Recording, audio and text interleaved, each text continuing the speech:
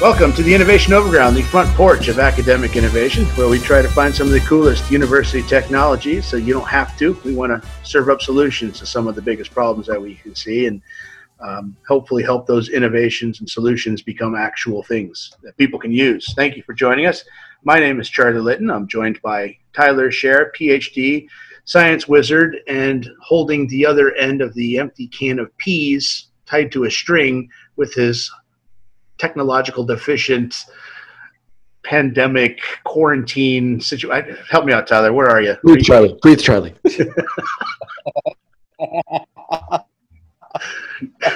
I'm connected to both of you via the world's longest string can phone.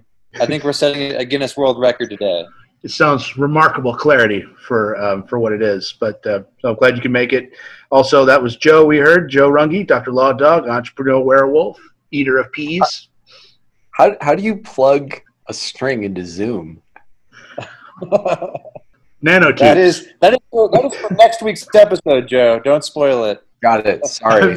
Before I spoil it, let me just let everyone remember that we really need them to rate and review and to tell their friends about the podcast.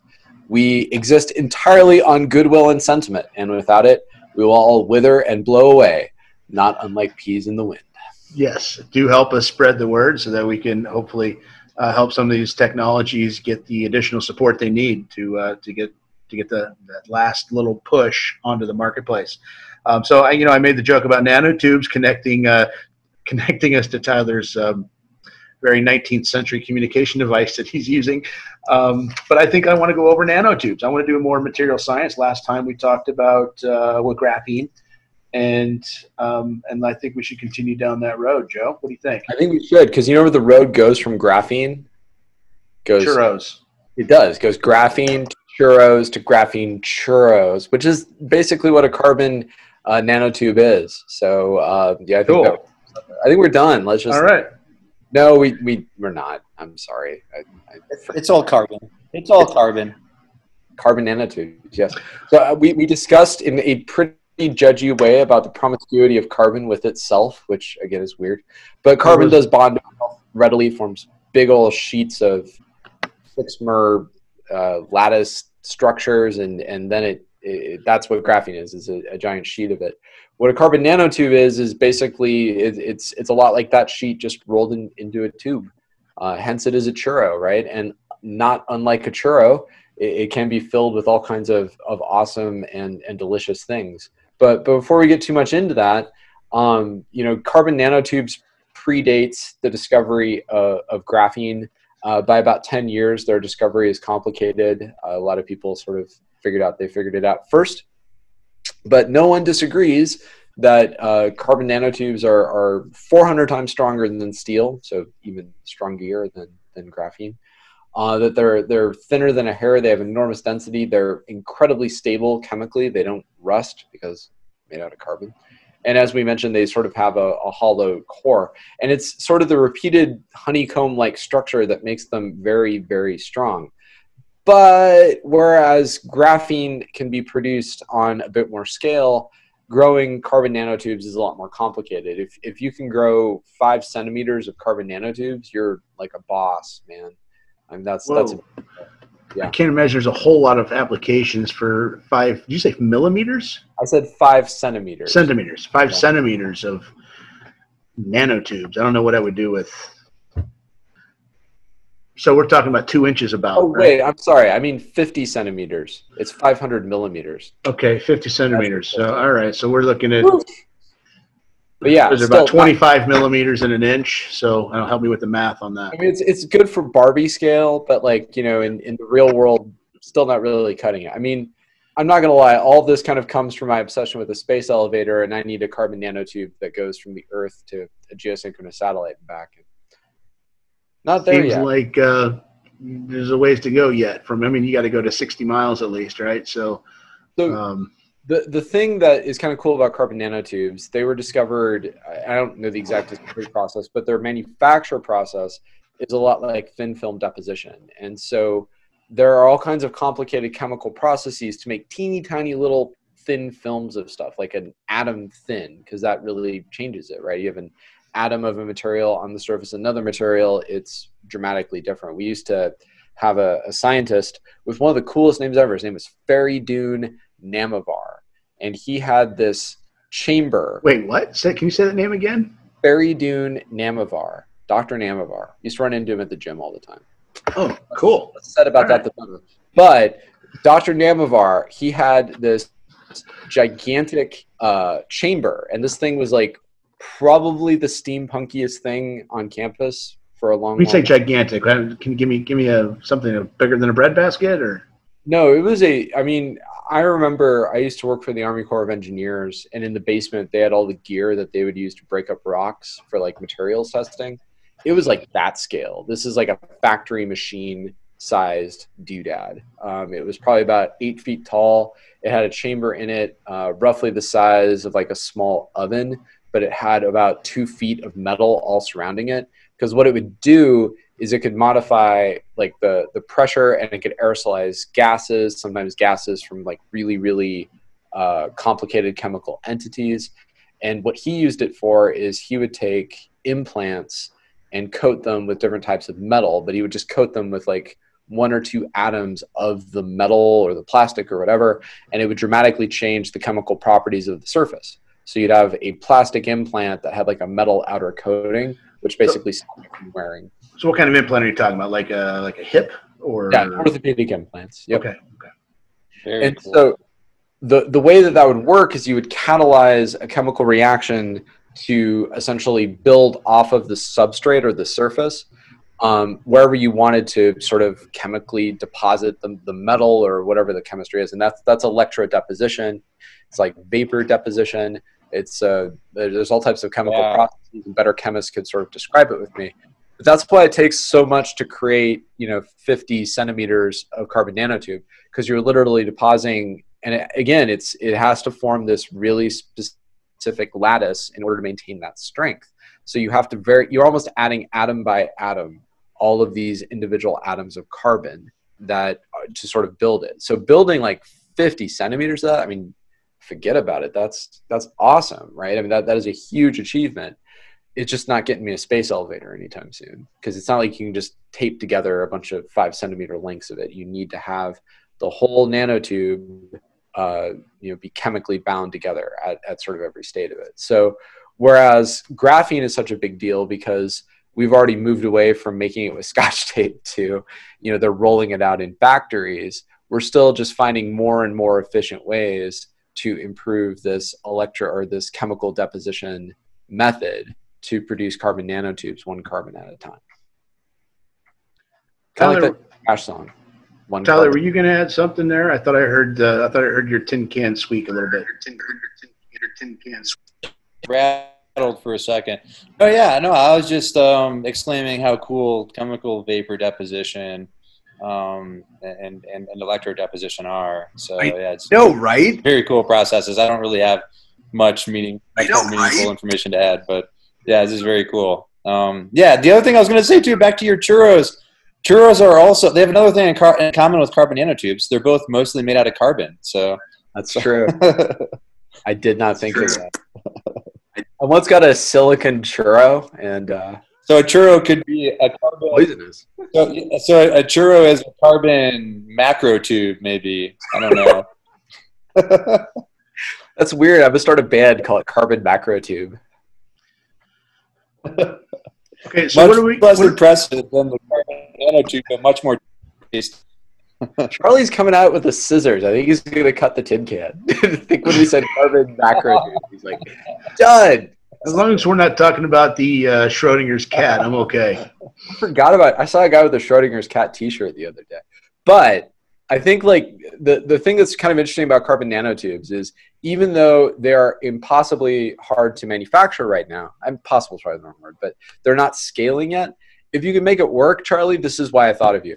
It would literally be the world's best rebar, because I mean, like, I don't know what the density of rebar for concrete is, right? But like, what if the rebar was in the concrete when you poured it? Oh, they have something very similar to that, where they have little metal fibers that they will mix in with the concrete, and they usually use that with it's called shotcrete, and that is it's a spray form. It's a sprayed on concrete, so they can do that to where you can't really build a form to pour it, and you give it time to sit. So they shoot it out of a nozzle with high pressure air, compressed air, and it mixes a quick drying chemical right at the nozzle. And so it's a mixture of basically standard concrete. It's more of a grout type thing. It doesn't have big rocks in it, just mainly like a sand. And then these metal fibers that give it its strength. So it's like a concrete flamethrower. Exactly. Yeah. It's a crazy thing. It's messy as all hell, but it does the job. So they're a little, okay. So I'll give you that. All right, fine. You can't. We already have. Well, here's the thing though. Here's the thing and this is with all concrete, especially steel reinforced concrete. Those metal fibers are they're steel, and all that stuff rusts. And when metal rusts, it expands, and that's how you develop cracks and things in bridges. That's why the Roman aqueducts still standing like they haven't missed a beat, because it's not steel reinforced. That's why the Pantheon still stands not steel reinforced. But our modern bridges that are much, much stronger than Roman concrete, because it has that reinforcement. It can carry loads of trucks and things on them, but it has that steel reinforcement inside, so they will degrade over time. And if you can have that carbon nanotube that you're talking about is in place of that, now you're talking about concrete that could last as long as Roman concrete and be probably 10 times as strong. Right. And the thing that's also kind of cool about it is you would largely be manufacturing it from sources of carbon, right? Mm-hmm. But there is one catch. There are some actual pretty exotic chemistry that kind of goes along with it. So first invention that I found is related to reinforced materials from Rice University, which, is, I don't know, I'm just going to say a concrete town, but what does that even mean? Anyways, Houston. They have many concretes down there. They have a lot of highways. I don't know what else. Anyways, unlike everywhere else in the world, they got highways. But so the inventors at Rice, they basically are goosing the methodology for doing this single carbon deposition. And the world there are a lot of patents out there that talk about changing different types of catalysts, which is basically for lack of a better term, the business end of where you get those carbon molecules to start to attach in your vapor deposition. And so they use a whole variety of those types of catalysts to be able to do it. But then in addition to that, they grow within the center of the churro. Their chemistry is such that they can actually grow another chain within it as well. So you're going to produce like super carbon nanotubes. You can fill the carbon nanotubes with graphene. They're including boron or sulfur or selenium, and I have no idea chemically what any of those do, but I'm sure they know what they're doing. But the idea is in addition to growing the nanotubes quicker, they're growing them with Bavarian cream inside of them to keep them to be to add additional density to make them conductive. And again, this kind of comes down to material science. Things that would otherwise have to be engineered into the product in the end are just inherent in the nature of the material. Adding things like graphene, now you have all the properties of graphene. You have additional strength. In addition, you also have the ability to conduct electricity or light or heat or whatever kind of goes along with that. And so I think that's really the key to make carbon nanotubes more scalable. What's the practical application for this? I mean, yeah, I can see the concrete use, but what else? So imagine cables wove out of carbon nanotubes, right? That would be, they'd be impossible to break. So going back to my beloved space elevator, the reason why carbon nanotubes are such a big deal is you would need something that is not heavy, but immensely strong, like spider silk on steroids, in order to be able to do to not drag down the satellite, but still be strong enough to sort of support the elevator as it's going up and down. Similarly, imagine if you had reinforcement for, impossibly long cables or wires or whatever to be able to have those identified to be there. Imagine for using them in space. You could bind together different parts of the space station using carbon nanotubes, or you can manufacture all of the components of your spacecraft out of carbon nanotubes. In addition to being wicked strong, they're incredibly light, which lowers the amount of fuel that you would need to get out of orbit or to get between planets and things like that. Imagine you would have an incredible benefit to just more more traditional construction projects, high rises and things like that. I mean, when you're talking about, you see those tower cranes on some of these bigger buildings that they're using, even those track cranes. A big part of the weight calculation into what they can carry on their loads, you have to factor in the weight of the cable. And it'd be really interesting to see how something like this could impact just general construction, period. And I think, when I started talking about graphene, I was trying to think of things I'd never heard of before. So to think of graphene as the key to making optical-based computing work, right? Never would have thought of that, right? And I think similarly, the next invention that I was able to find really shows how nanomaterials make other things, can produce unexpected applications. And so one is a nanopore biomolecule sequencer. So this speaks close to my heart. I ran a sequencer for 2 years, as you do.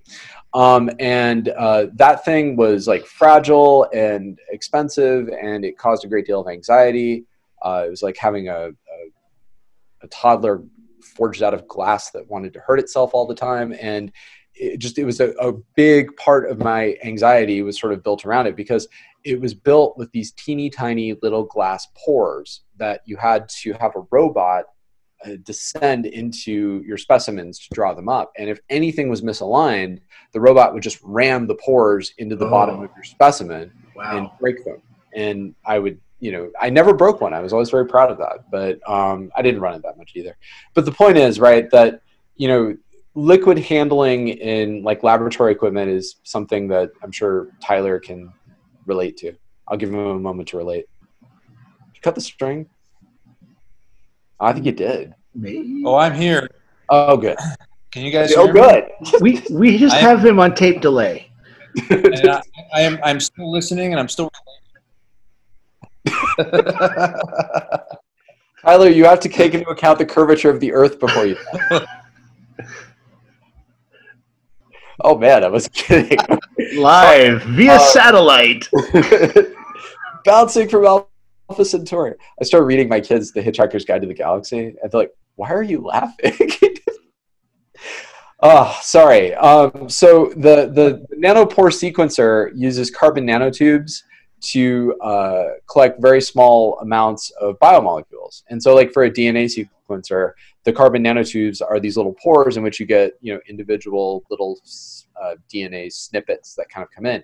And then within the nanopores are whatever you're looking for. So if you're looking for a particular DNA sequence, you make a probe for it, stick it at the end of the pore, have it connect to the electronics within the sequencer. And I don't know if it's present, it lights up or whatever. But the point is that because the nanotubes are so small and so durable, you can just keep using them to try to identify whether or not you actually have a particular biomolecule present or not. And so the thing that makes that really cool is because these are nanoscale, right? They're teeny tiny. You can just have enormous density of them on a really small space. So you could have a single, solid chip that's just, covered with these things.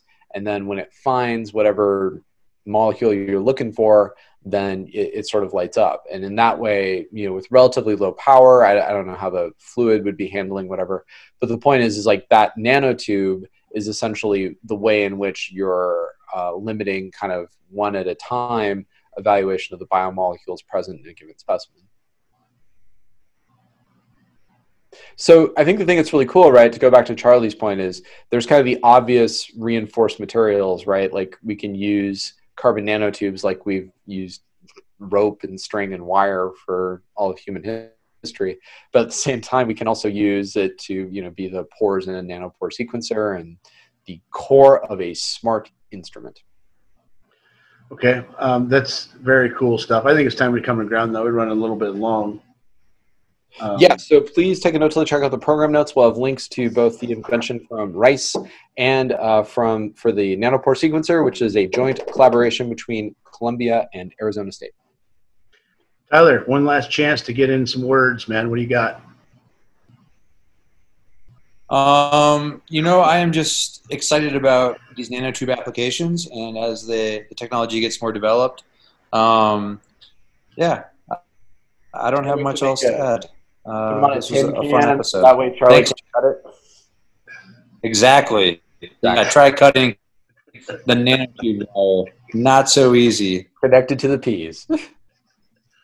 All right. I do want to thank our sponsors, Unimed, the Technology Transfer and Commercialization Office for the University of Nebraska, KVNO Recording Studios, which we are definitely not at right now, and also Unitech, the translational incubator startup, that Joe is involved with. Love it. So for Tyler Scher, and and a website coming, right? It's still That's coming? right. You heard the last show. Yeah, no, I was paying attention for a little bit. Yeah. Yes. So for Tyler Scher, Joe Runge, I'm Charlie Litton saying thank you, and please join us every Monday on Unimed's Innovation Overground. Woo!